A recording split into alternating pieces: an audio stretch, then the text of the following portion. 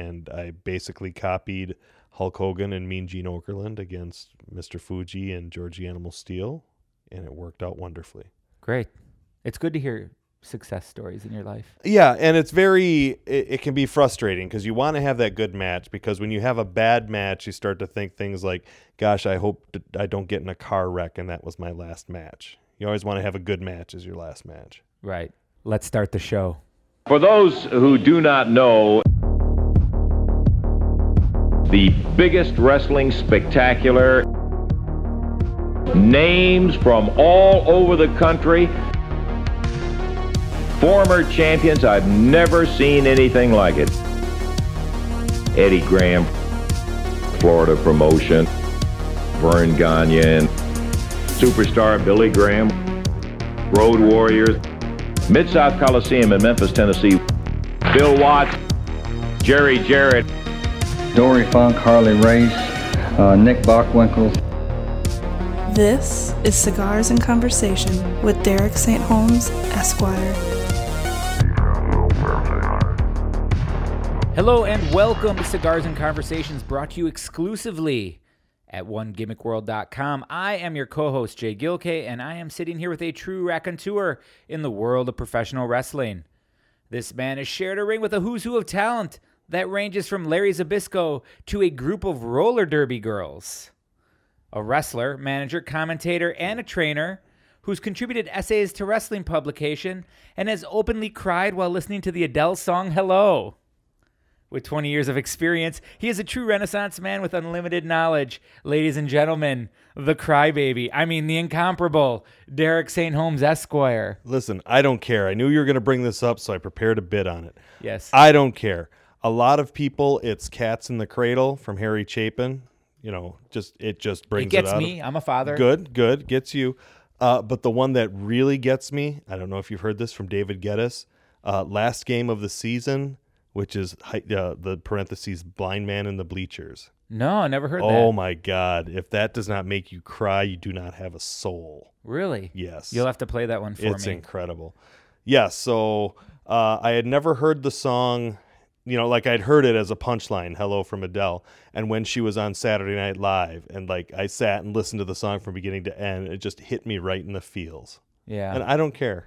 That's fine. I don't like care. that. I'm listen. Hit me right in the feels. That hit me so hard that I had to message the ex-girlfriend it made me think of, just to reach out and say, hey, I just hope you're doing okay. I just want you to know I'm on the couch bawling listening to Adele. She just sent sitting back. next to my current girlfriend. No. Oh. Nobody was home. Fair enough. But it was just funny. She's just like, are you okay? I'm like, oh yeah, I'm fine. She's like, you're just a dork. I'm like, yeah, okay, fair enough. And you're like, and I'm done. See you next time. Oh, no, it wasn't I wasn't thirsty. It was just right. Some people would view that as one of those hookup calls. Right, but I had already I had talked to this person recently, so Sure. It wasn't like fair enough. It wasn't totally out of the blue and hey baby, what's up? Because nothing's more attractive than a grown man crying. Seconded only by, this happened to me one time in a bar and somebody dropped a bottle and I was wearing shorts and it cut my leg. How visible bleeding is such a turnoff to a lot of people. Is it really? Okay. I don't know. I'm just I asking. don't know. Your wife seems kind of vanilla, but if you're into cutting, that's fine. I've been married for 16 years, so I don't know what that's why she always wears the long sleeves. Okay. Yes. That's fine. Wow. That's fine. Okay, then. On that note, who are we to judge? All God's children need loving. Yes. If there was a song that tears me up, it's a song Cotton Eye Joe by the Rednecks. You're lying now. Yes. Wreck of the Edmund Fitzgerald. I love the Wreck of the Edmund Fitzgerald. And actually, if you could read my mind. Oh, really? That by one Gordon gets, Lightfoot? Yes, that one gets me. Nice. And then one last one that gets me is Roy Clark. I'm going to forget the When I Was Young or something. Oh, okay. You know what I'm talking about? I like Big in Vegas from Buck Owens. Yeah, that's good too. That gets me in the feels too. I still DVR Hee Haw every Saturday night. It's worth it. Buck Owens was amazing. It's a great show. Yeah. Kyle, have you ever seen Hee Haw? Really? Oh, yeah, I believe it. You're young. You talk about Star Wars. But the song Bakersfield, where he rips off the guy in jail. Yeah. Took $20, but left him his watch and his house key. Yes. There you go. Good stuff. Kyle can tell you anything about Star Wars, but when it comes to old television, hee-haw. Well, Hee-Haw was kind he's of out like of the the game. cantina, except everybody had bibs on. Yes. I can tell you about Green Acres. Yeah, Well, that's so good. He yeah, it knows was kind of Green like Acres. that. There were also a lot of very curvy women that never ever got naked, no matter how hard you wished it. True. And it was a very popular show all about country music, and it was really popular on the East Coast. But that's enough about Hee-Haw. We should do an episode on Grit magazine. That would be kind of cool, too. We'll do it. That'll be one of our intros. I follow them on Facebook. I get articles from it. Do you really? It's fun stuff. You know, speaking of grit and determination, Yes. Vern Gagne had a lot of grit and determination. When he put on this show. Yes, Super Clash 3. Sometimes On our pay-per-view. segues just are On pay-per-view. beautiful. Isn't it great? Yeah, too bad this isn't one of them. So, live, Chicago, Illinois, December 13th, 1988, UIC Pavilion. We went over this last week. Paid attendance, 1,600 in a venue that held about 10,000. It's December in Chicago. Yes, on Yeah. a Wednesday. Yes. So, what are you expecting to get? Your host for the evening, Lee Marshall, Ray Stevens, and Vern Gagne. Yes. Kind of a fun group to have there. I've always liked Lee Marshall. Yeah, Stagger Lee is very good. Vern Gagne is interesting because we go off on tangents, but he goes off on tangents, but it's not so much going anywhere as him trying to figure out what he's saying. Right. I don't, maybe I don't want to go in that direction because I don't want to make fun of the dementia that he suffered from that caused considerable grief for his family. Yeah, for you know, sure. later on where and other families. Right, exactly, and that led to his family having to care for him. Right. You know, so I'm not looking forward to that. Nobody looks forward to, you know, their parents going on a decline like that. So, you know, all the respect in the world to the Gagne families for everything we did. Having get that out of the way, we're going to make fun of them for this night. Yeah, for You sure. know? No, so boom.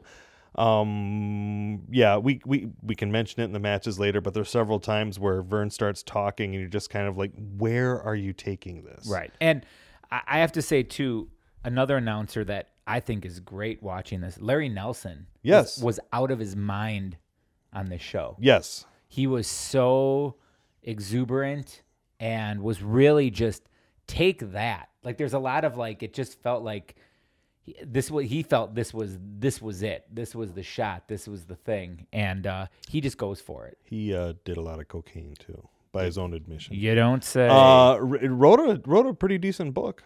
Oh, really? Yeah. I'd be interested in reading that one. Yeah, it gives I liked it because it's got his career as a DJ, but then gets into the behind the scenes, operations of the AWA. And it was actually my first introduction to like the promo day. Oh, okay. Like yeah. everybody showed up on this day to get their check, but then we had to sit around for 9 hours in gear while they cut promos for all their markets. It's like, so that was my first thought of how the business part of it is put together, and like, oh, okay, I see how they get all this and everything. Sure, no, and yeah. But then it was funny because as the years went on, suddenly, promo day got less and less, and no, we'll just have one. Like he used to, when he started there, he was working 5 days a week, but at the end they were trying to keep all of his work to 1 day a week. Yeah. So that consolidating. kind of interesting. Well, so wound up leaving because he got a drunk driving ticket, and so he sold all of his stuff and left town and went down to Florida. And that was it. Yeah, and that's where he got married again, another career as a DJ, but passed away at some point. Oh, Larry Nelson's dead. Yes. I did not know that either. I met him out in Las Vegas for Cauliflower Alley in 2002 when I went out there, but I didn't know he was going to be there because he was selling his book, and I'm like, I already own your book. I would have brought it. So he signed a card for me so I could put it in the book. Cool. Nice guy? Yeah, sure. Nice enough. Yeah. He got his part. How much do you think Kyle paid for an autograph of Billy D. Williams at the Star Wars convention? $35. Higher. 40? 40. All and right. that was a discount from a guy that had a cane that couldn't stand in the line. How much was it initially? 65 Wow. for Billy D. Williams. Wow. All right, and he gets it. And Larry Nelson was free, right? Yeah. Huh. Nice enough guy. Yes. Kyle went to the wrong convention. One of my favorite memories from Cauliflower Alley was looking at the photo collages that they had out there, and I was looking at the women's wrestling exhibit. And all of a sudden, this one guy came up to me, and I recognize him now as he's in the that women's wrestling documentary, Lipstick and Dynamite. Yes. But he didn't have a mustache then because he starts asking me if I like women wrestling and what pictures I have, and starts to get the sweat on his upper lip. And I'm just like, I'm going to go walk away now. Yeah. Like, first time he'd ever met me, but he was, oh, you're looking at this? You must be interested. It's like, You're like, I'm looking at it all, pal. you're just go away. It's kind of slowly creep off to the side. Yes. It's that I like the Tin Man from A Christmas Story. Oh, yeah. He's waiting in line. Go away. I'm busy. Don't talk to me. I'm thinking. Anyhow. Mondo Guerrero was there, who's in the first match. Yeah, absolutely. As we get into the first match on the show, we're talking about it's a 6-man tag match where we have the Guerreros. We have Chavo, Hector, and Mondo going up against a very young Cactus Jack and the Rock and Roll RPMs made up of Tommy Lane and Mike Davis. Yes. I've always liked the name Rock and Roll RPMs. Yes. I think it's a cool name. Yeah, it's very good. Mike Davis came out of Florida, so came up through that system. Journeyman wrestler, later went on to become the Snake in Global, stuff like that. Mm-hmm. He was in the scaffold. Was that the scaffold match or the bungee jump match? I don't even know. What? I don't know that one. Wow. I will be writing that down. Yeah, though. Google that up, the bungee cord match in Global. The thing that Tommy Lane and Mike Davis. Tommy Lane, a shorter worker. Allegedly, these guys were in Memphis for a long time, and the story I read was they lost their job because Tommy Lane started messing around with Jerry Lawler's girlfriend. Oh, really? So that made me laugh. When kind of looking at the match and my initial thoughts, the Guerreros are just ping-ponging all over the place. That's what they do. It's what they do. And the crowd is super into it, and it completely seems like the RPMs and Cactus Jack have no idea how to work it. Yes. There is definitely a look to the heels in this match where it's just like they don't know what to do, and they're just kind of going along for the ride. Exactly. Well, the Guerreros come from that strong wrestling tradition. Their father taught them all, if you can work, you'll always have a job, much like what Bob Armstrong did with his kids. So they had the lucha style combined with the American style pro wrestling. We're able to do all that stuff. I believe this match might have been the first time like a moonsault body block was done. Yeah. Oh, and the crowd is just like, what? Yeah. Like it is crazy. But just a chance to kind of highlight the Guerreros in this match completely. Okay. Another thing that stands out is future AWA Tag Team Champion Mike Enos as the referee. Yes, that was very common in Gagne days, to put the younger wrestlers under the shirt, because then they would also learn how to work. There's also... So when did the Wrecking Crew become a thing? If this is 88. 89. So it was right around the corner. Yeah, they were there. like tag team champions in 89. Okay, gotcha. But like the Nasty Boys, I've seen them both as referees. I always saw the Iron Duke, Jim Mitchell. He was a referee, and he had that weird stub hand. Yeah. He'd wear the glove when he wrestled, but didn't when he reffed, so I don't know about that. Yeah, it was a bit But weird. like Bob Windham was a referee before he was Blackjack Mulligan. You know, a lot of guys. Khosrow Vaziri was a referee. With it being so close to them actually getting a push, I mean, I guess it doesn't matter. Nobody would know the difference. And we're looking back at it and see this, and we see it that way. So I guess at the time it didn't really matter. But the Wrecking Crew is one of those teams that I feel like before their WWE run or WWF run as the Beverly Brothers, I feel like they were around for a long time. But knowing that the AWA ends up folding up in 90, Right. 91, their run wasn't that big. Well, the run wasn't that big, but then they went down. They got into Georgia for a while as the Minnesota Wrecking Crew 2. Oh, okay. So they did a mask gimmick down there. I also feel And like that made me feel on the inside when I saw them come in. It's like, I know those guys. Yeah, right. But I also Cool. I like it better than anyone else. I wonder if it was like you in Star Wars. Yes, seeing the same episodes of AWA and ESPN over and over again because they aired those quite a bit. Might have been that feeling of, oh God, these guys again. Yeah, that could be it. You know, that it was just like it was forever. For me, it was always the retirement match of Vern Gagne. They would always show that. Yep. And just like, oh, Vern's going to come here and give us commentary on this match. And it's just like, you guys are just sitting in a studio going over footage so you don't have to tape anything. Right. Whatever gets it done nice and cheap. Tons of high spots, like we said, from the Guerreros. Chavo hits the moonsault on Tommy Lane, gets the pin. That's the match. That first match, too, that was a CWA or versus WCCW match. Sure. So, Sure. for something taking place in Chicago, some new faces probably for that Chicago. Oh, absolutely. Absolutely. Takes us to our second match on the show, which world-class light heavyweight title match. Oh, which is funny because at one time Cactus Jack did hold the light heavyweight title in Texas. Really? Yeah. He looked really young. Yeah, well, he was. I mean, he definitely was. He was Not thin and more like wrestling gear instead of clothes. right, and it was he hadn't the Cactus Jack that we know. It wasn't fully developed at that point, in more ways than one. Haha. Ha ha ha ha ha.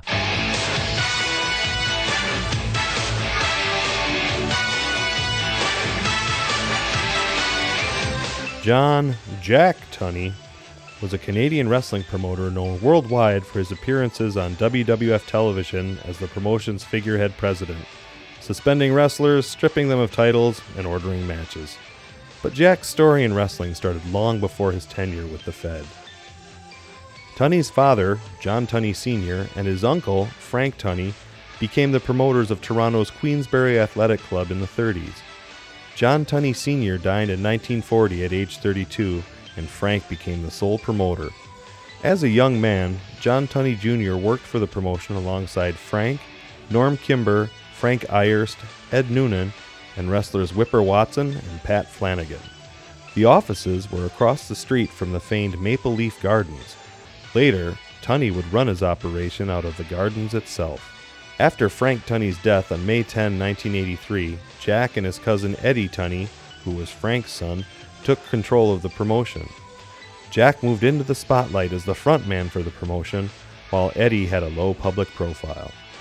At the time, the Toronto office was based in partnership with Charlotte, North Carolina-based Jim Crockett Promotions.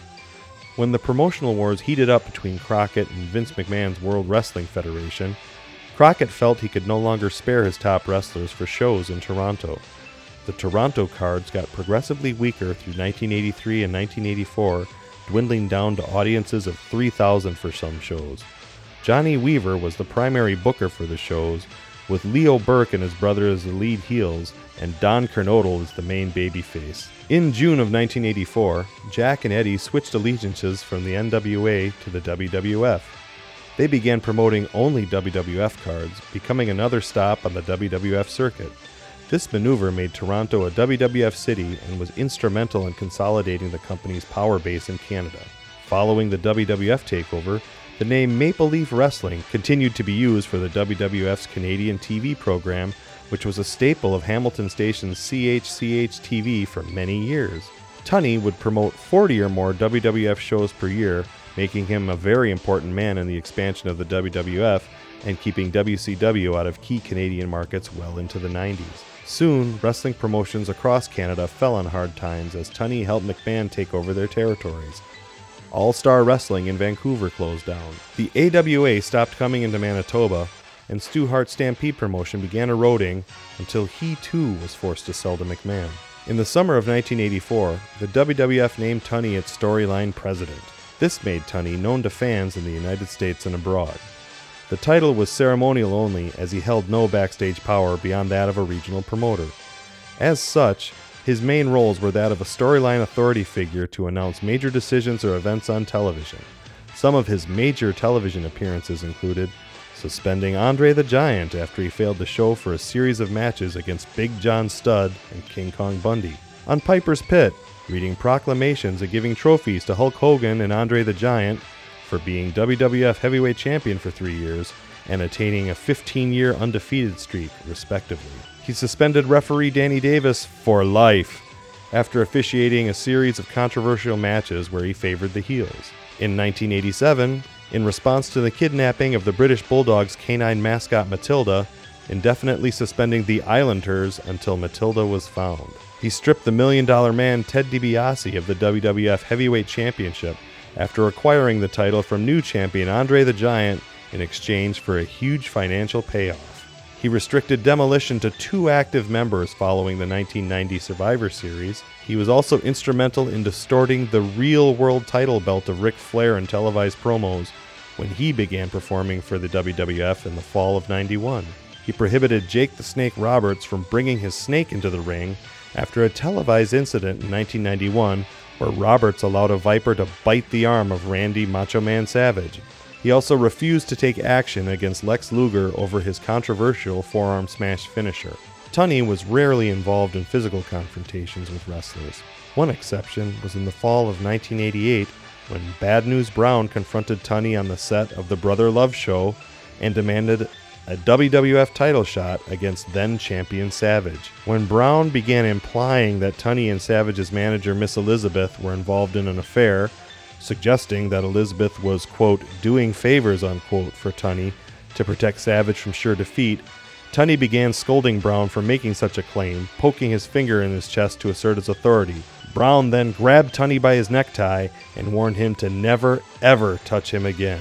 The peak of Tunney's WWF reign was WrestleMania 6 at Toronto Sky Dome on April 1st, 1990. It was the first WrestleMania held outside of the U.S., and the show drew over 67,000 people. In the main event, the Ultimate Warrior cleanly pinned Hulk Hogan to win the WWF World title, and Tunney announced on television there would be no rematch. In the 90s, Tunney's appearances on television and live events grew less frequent. One of his final major appearances came in early 1994 when he declared Bret Hart and Lex Luger co-winners of the '94 Royal Rumble after it could not be determined whose feet hit the floor first. Both men would be granted separate matches versus WWF Heavyweight Champion Yokozuna for the title at WrestleMania 10. In 1995, McMahon chose to run the shows in Toronto without any involvement from the Tunneys. The final show at the Gardens was held on September 17, 1995. That year, Tunney was forced out of the WWF, after which he retired and disappeared from the wrestling scene. Following Tunney's departure, Gorilla Monsoon was given the role of on-screen WWF president. Jack Tunney died Saturday, January 24, 2004, in Lindsay, Ontario, Canada. An employee, personality, and figurehead in the WWF for over 10 years, it is notable that not a single person from the WWE attended Tunney's funeral.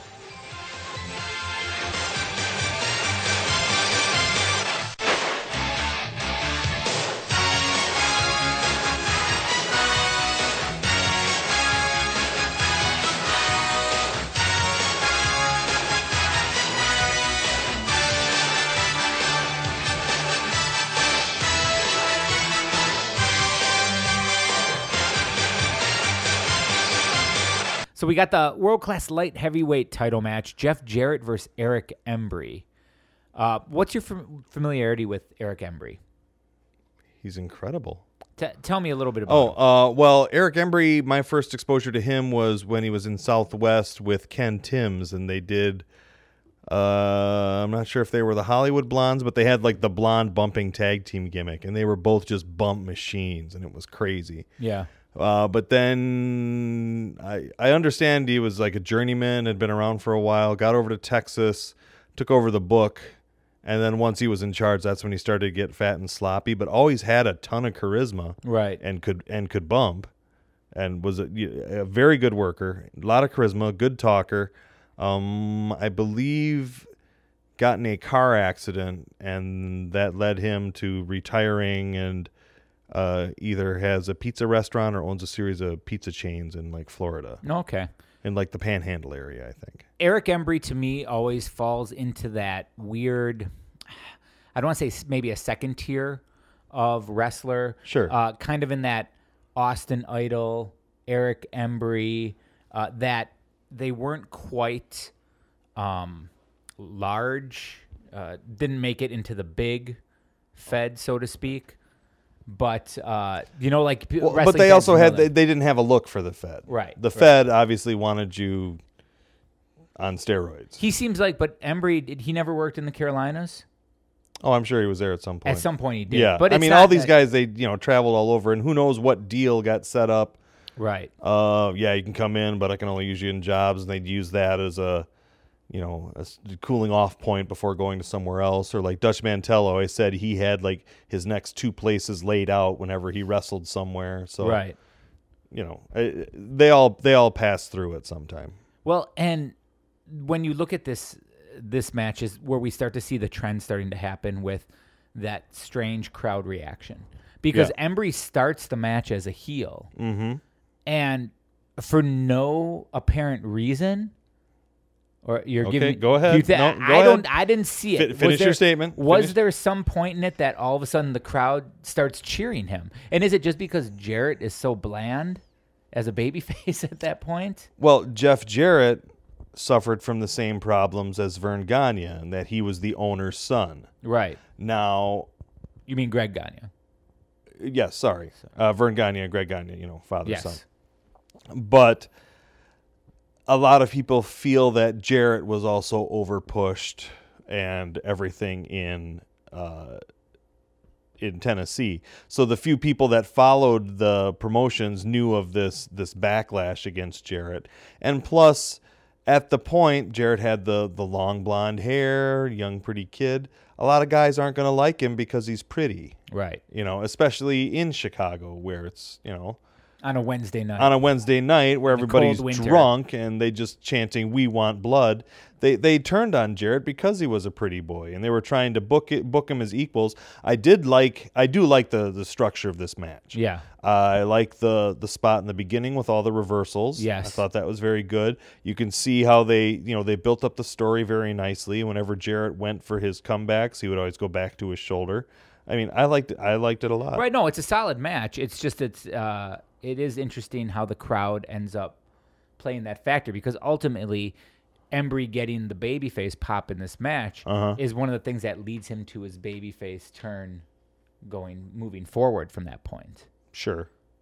It kind of was. Okay, The other thing too to point out to this is that Jarrett comes into this match as the champion because he previously beat Eric Embry in Texas for the title, and that was the showing of that goodwill between promotions of the, hey, we'll give the Memphis guy the world-class light heavyweight title, but then we'll have Embry win it back at the big show. But that's that goodwill of like, we're willing to, take the loss or whatnot to show that we're all in this together. So it is a good match, I guess. Structurally, everything works out fine. It's just interesting how all of a sudden at the end, Embry's walking around with the belt and the crowd's cheering the person who clearly at the beginning of the match started out as the heel. Well, he was the heel, but they just saw a title change. They saw a good match. I do have a note here about Jarrett wearing the long tights without trunks, and that's just a look that just bothers me sometimes. in Yeah. wrestling. I'm used to that.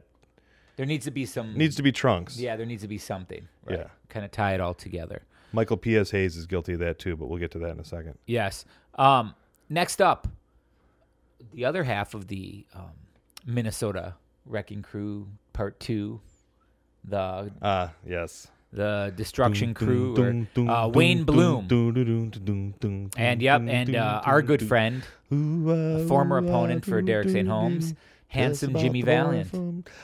Notice he was handsome here because he was coming from Tennessee. Yes. Although Jimmy Valiant had been in the AWA several times, including fighting Gagne for the title in Chicago. Would you consider this match at this point, was Valiant coming with the Memphis crowd, or was he in AWA at this point?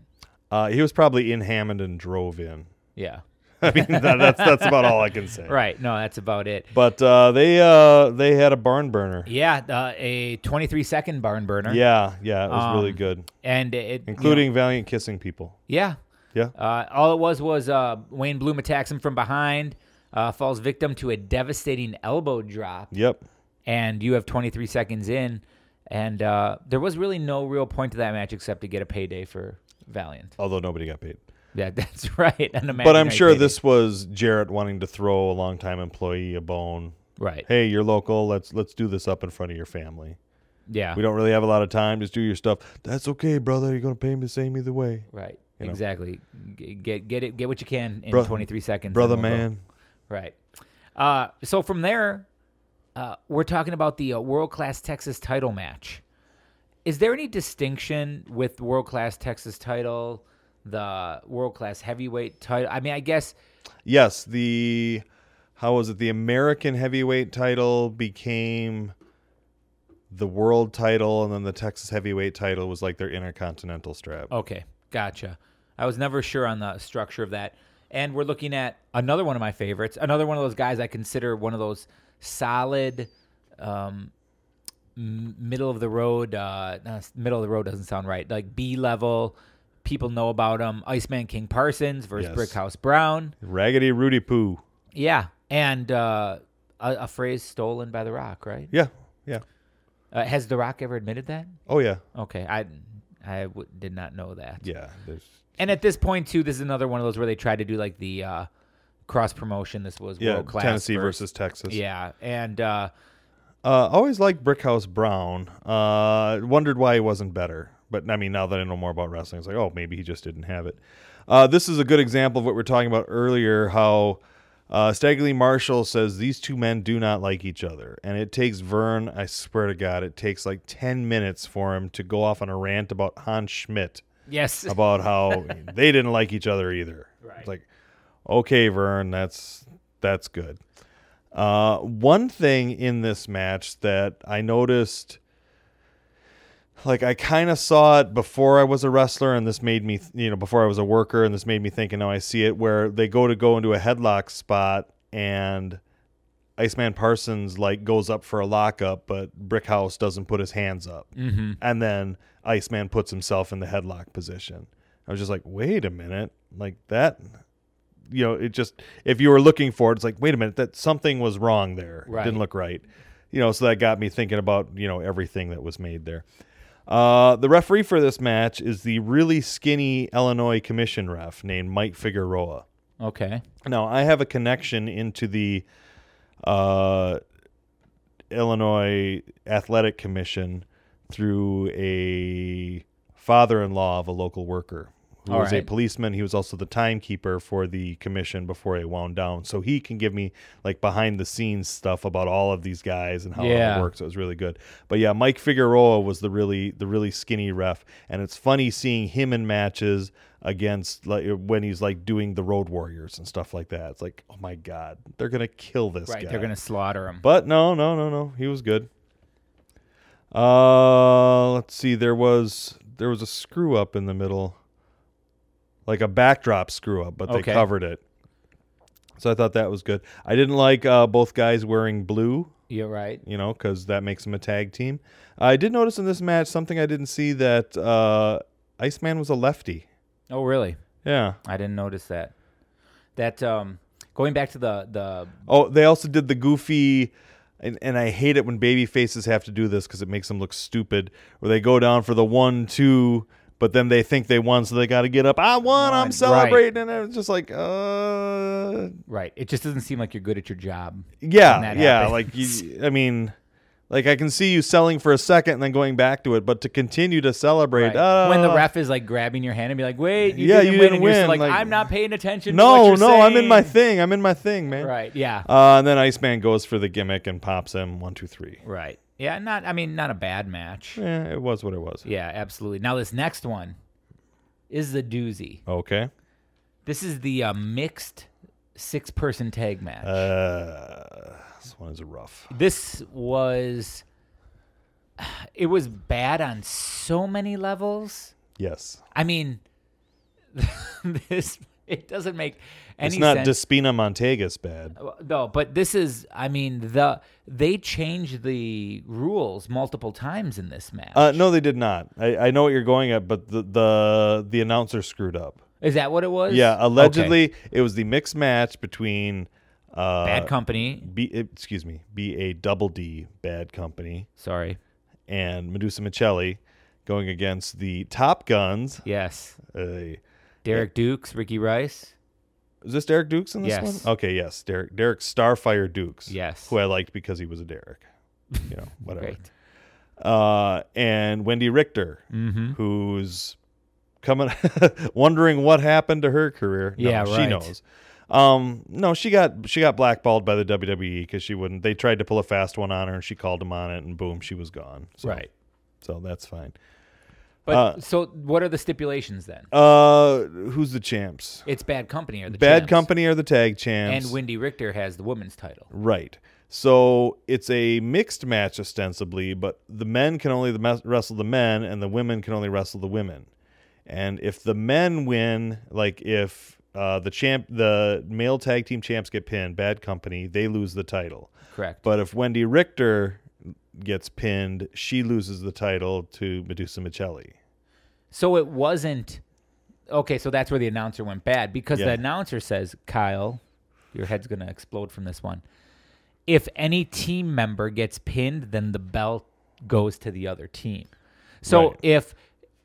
if Bad Company pins one of the Top Guns, then Wendy Richter would lose her title to Medusa, and vice versa. Yeah, it was just they tried to do something, but again, they did it very old school. They didn't get into the intergender matches that we're having today, and that's a separate episode on if those should be done and how they need to be done. But they kept it, like, I believe on the St. Louis DVDs, there's a similar match where it's a mixed tag, but if the woman tags, the man can only wrestle the men, the women can only wrestle the women. They didn't want to cross those lines. Do you remember the original Top Guns, where it was Ricky Rice and Jean Paul or John Paul? Very, very I made briefly. It French. It wasn't. Yeah. It wasn't French. Very briefly, I know these names more from seeing them. Like, I saw them on TV once or twice, but I've seen them in like old Pro Wrestling Torch newsletters that I used to get. Like, so they were like around the area. And again, that was in my education of the layers of the business and how it worked. Right. Again, where I grew up, there was no indie wrestling, so I didn't understand that this, scene was around. All I knew of was somewhere up in Minnesota there's wrestling. Right. So Ricky Rice and John Paul team up, and they're the Top Guns. Yeah, they are. And somehow, through Vern's clouded eyes, he does finally realize from enough people telling him that, like, this John Paul is the shits. Yes. So he gets rid of John Paul and he brings in Derek Dukes. Yes. Who is equally as horrible. Yeah, he is all right. He was pretty bad. And the fun fact about Derek Dukes, when it all comes down to it, is that Derek Dukes is the one that goes on. He becomes a boxer. Yes, and I remember reading about this. he takes the dive for Mark Gastineau. Yeah. And it's terrible. You can see that on YouTube, by the way. And it's super obvious. And one of the things that they say, one of many things that helped kill the credibility of boxing. Yes. I believe his name was Ray Webby, claimed to be involved in that whole setup. Yeah. He was a satellite person. Anybody from Minnesota knows exactly who I'm talking about. It was like a satellite person around the business. Somehow claimed he helped train the Road Warriors to help get them their job or whatever. Had been around the business for years, so everybody knew who he was. Took my phone number like a dozen times, saying he was going to call me with big things coming. It's just like, yeah, okay, Ray, whatever. We're just going to do this. He's since passed away, but so I knew some people involved in that. Derek Starfire Dukes, being an African American, was also in an angle with Colonel De Beers. Yes. Which was what loser gets painted match. Yes. Have you heard this one, Kyle? The loser gets painted? I don't know. I think I just read recently. I don't know if that match ever actually happened. They might have just cut the promos for it. Sure. But still, pretty crazy. Pretty cutting edge stuff there from the AWA. Who do you think, if you were looking at this match, who was the most successful person involved in the match? Medusa Michelli. Wrong. Okay. The manager. Diamond Dallas Page. Diamond Dallas Page. Whatever. I'm just saying. Go ahead, be right. That's I'm just joking around. I just didn't know if you realized that Diamond Dallas Page was the manager. Yeah. I actually Bad liked Company. him as a manager, and at that point he was like 58. Sure. Liked one time when Kyle he had a whip and he had the diamond dolls and he had the song Bad Company queued up to the drum part, and ladies, I said now, boom, boom, boom. Yep. It's just, that was awesome. You can actually see it when he's out there. Like, I mean, he has the personality of that.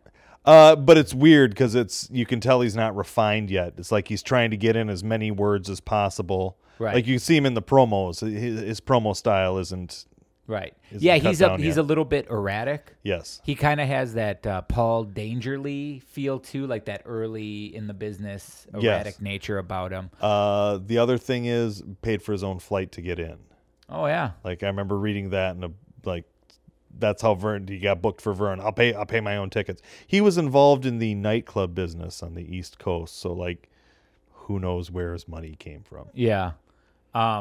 This match is, pardon my language, a clusterfuck. Yes.